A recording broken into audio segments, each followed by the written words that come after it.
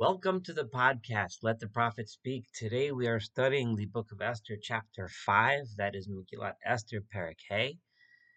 And we continue from where we left off at the end of the last chapter 4. Mordecai had challenged Esther and asked her to intervene on behalf of her people to save them from this decree, this evil decree of genocide that was promulgated by Haman, who has now um, been elevated to the second highest position in the land next to the king. The way we have been presenting this story is going to be important for us to understand this fifth chapter as well. And we have presented this story as a contest of influence between Mordecai in the king's court and Haman in the king's court. Mordecai representing loyalty even in the face of danger to himself, whereas Haman represents corruption and represents bribery and represents selfishness and the desire to usurp the power from the king Ahasuerus himself. So as Haman moves up in the in his in his position, he then took advantage of that to destroy all the Jews. But the one thing Haman needs to do is get rid of Mordecai, because Mordecai is the one who is loyal to the king. And Haman knows that if the king gets wind of Haman's selfish desire to take over the kingdom, and then he looks at Mordecai and sees how Mordecai was so loyal to him to the extent that he exposed the plot against the king, then Haman is really in deep trouble.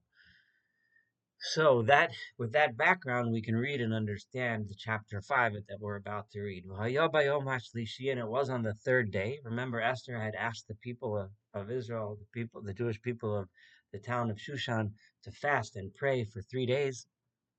So on the third day, Vatilbash Esther Malchut, Esther got dressed up in her royal clothing, Vata'amod Bachatzar Beit HaMelech HaPnimit, and she stood in the inner courtyard of the king, Nochach Beit HaMelech, facing the king's palace.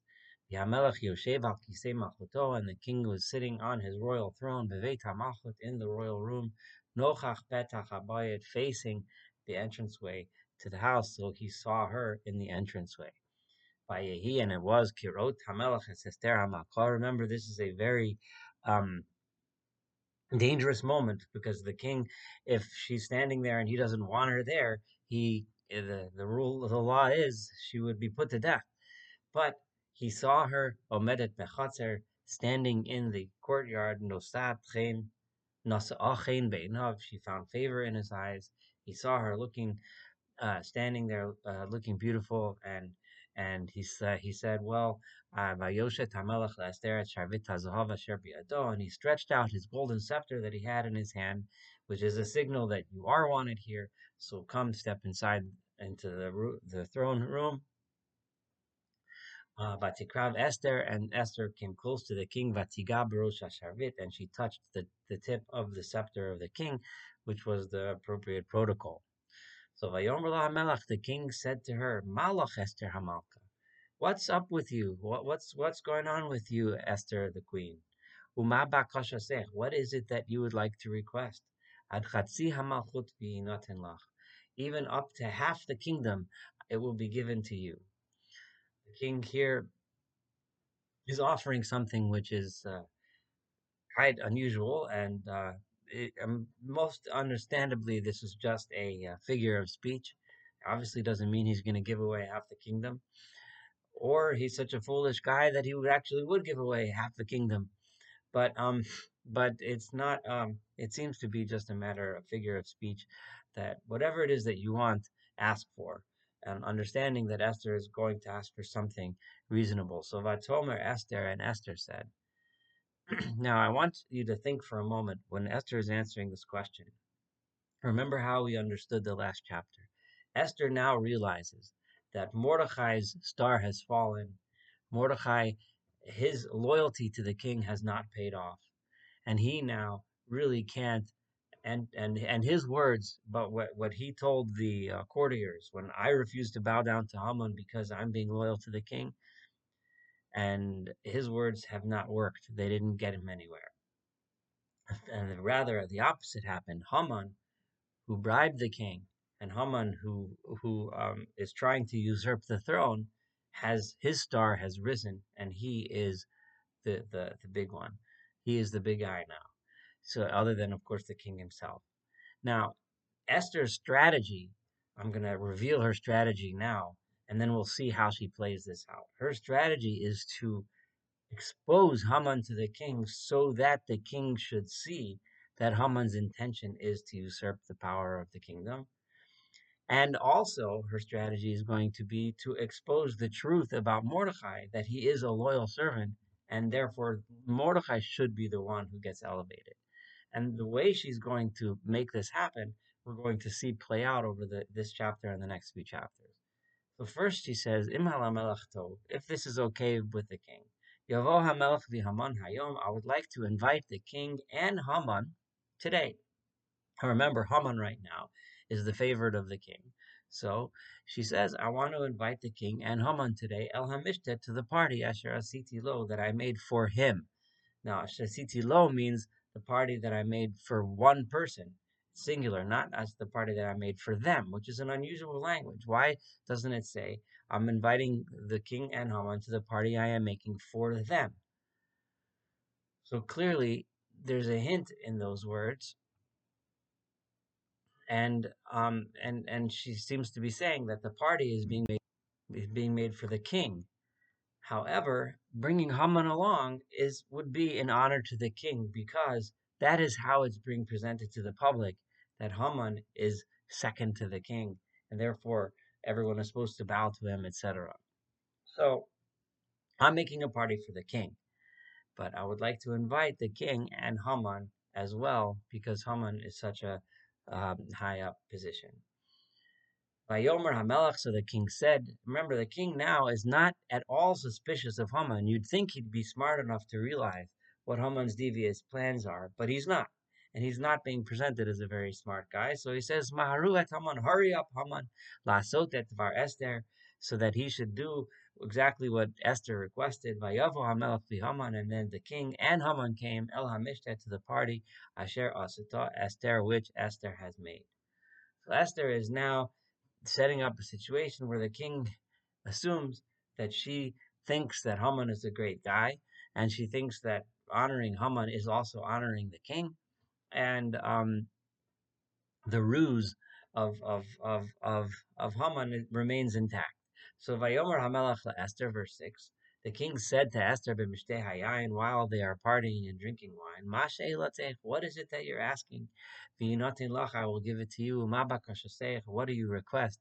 Ad chatzi hamalchus, you can ask anything up to half the kingdom v'teos, and it will be done. So again, Vatan Esther Vatomar, Esther said, She'elati uvakashati, what I would like and what I would request is as follows.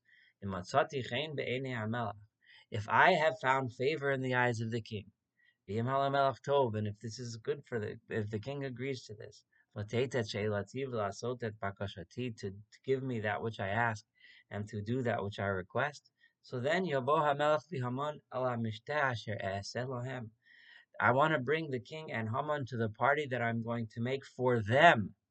This is a key difference here. The first time she made a party for him, the king himself. Now she's making a party for them, for the king and Haman. Umachar, and then tomorrow, E'eseh kidvar hamelach, I will do as the king had requested. Why did she switch from him to them? One gets the sense that she is trying to say here, trying to make the king suspicious. Why yesterday did she say, I'm making a party for me, but also invite Haman? And tomorrow she's making a party for both of us. And also, so the king should be starting to get suspicious. What is Esther doing here? Is she trying to make Haman equal to me somehow? Or is Haman acting as if he's equal to me? Is she acting like to make the king starting to be suspicious of, why is everyone bowing down to Haman if I never made such a decree? Is Haman trying to usurp the kingdom? So she's planting those seeds simply by dropping these words. Every single word is very calculated on her part. extremely intelligent. And then she says, Umachar, and tomorrow, e'eseh, I will do, right, that which the king is asking me, which seems to be saying, tomorrow, then I'm going to ask you what I really want to know, right? In other words, this is my request now because you just said, tell me what your request is, but tomorrow I'm going to make my real request. And now you have the king thinking, what exactly is this real request? And why is she asking, now making a party for both me and Haman? So the king is curious, the king is thinking. And she's already planting the seeds of suspicion in the king's mind that something devious is up here. Maybe Esther is up to something devious, and clearly maybe Haman is in with Esther on this. So what's going on? Vayetze Haman bayomahu, and Haman, though, of course, doesn't pick up on this at all. Haman, the narcissist par excellence, when he heard that Esther now, the day before, it was a party made for the king. So Haman didn't walk out with so high. He was just being brought in as an extra. But tomorrow there's going to be a party being made for him and the king. So Haman's desire to become like the king is being fulfilled. So Haman Haman left the party on the second time, right? I'm sorry, left the first party having gotten an invite to the second party. Sameach v'tov leiv, he's happy with a happy heart. V'cherot Haman et Mordechai. But when Haman saw Mordechai, Bishar HaMelech, sitting in the courtyard of the king, oh no, that guy represents the enemy. He's the one who's going to ruin, who can ruin my ability to become the boss. Now, he saw him, and he saw that Mordechai still refused to acknowledge Haman by standing for him or moving or bowing to him. And Haman again was furiously angry at Mordechai. Now, Haman should know by now that eventually Mordechai is going to end up getting killed along with his people.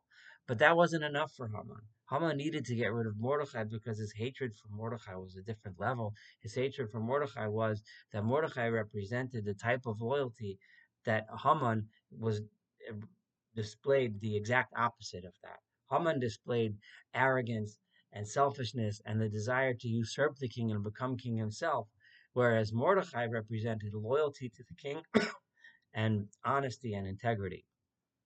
Haman had to get rid of Mordechai because Mordechai was his biggest enemy. Because if the king would find out who Haman truly is and who Mordechai truly is, Haman is going to be toast, which is going to happen as we'll see soon. So Vayisapak Haman, Haman nonetheless didn't scream, he held back his anger against Mordechai via Vol Beso, and he came home, Vayishlach, Vayave et Ohava v'etzeres Histo, and he sent for um, his friends and his wife and brought them to his house because he needed to have a family meeting and a meeting with his friends to discuss what to do. Vayisaper lahem Haman, and Haman told them at Kavod Ashro, the honor of all of his wealth, of Banav, and how many children he had, at Kol Asher Gidlo HaMelech, and how the king had raised him up and placed him above all the other officers, Es Asher Niso al Asarim, that he made him a chief of all the officers, V'Avdei HaMelech, and over all the servants of the king. Vayomer Haman, and even more, Aflo Hevia Esther HaMalka, the queen Esther hasn't invited anyone in Hamelach to the party with the king, Elam Mishte, Asher Asata, the party that she made. Kimosi, only me, she only invited me. The Gam Lemachar, and not only that, Ani Karula in Hamelach. So, and this is key words here. He says, yesterday, she only invited me. In other words, I was an invite. The Gam Lemachar, but also tomorrow, Ani Karula, I am called along Im HaMelech, together with the king. So tomorrow is even better. She's inviting me and putting me on the same level as the king. I'm being called to her party, Im HaMelech, together with the king, both of us together. However, verse 13, this doesn't mean anything to me. As long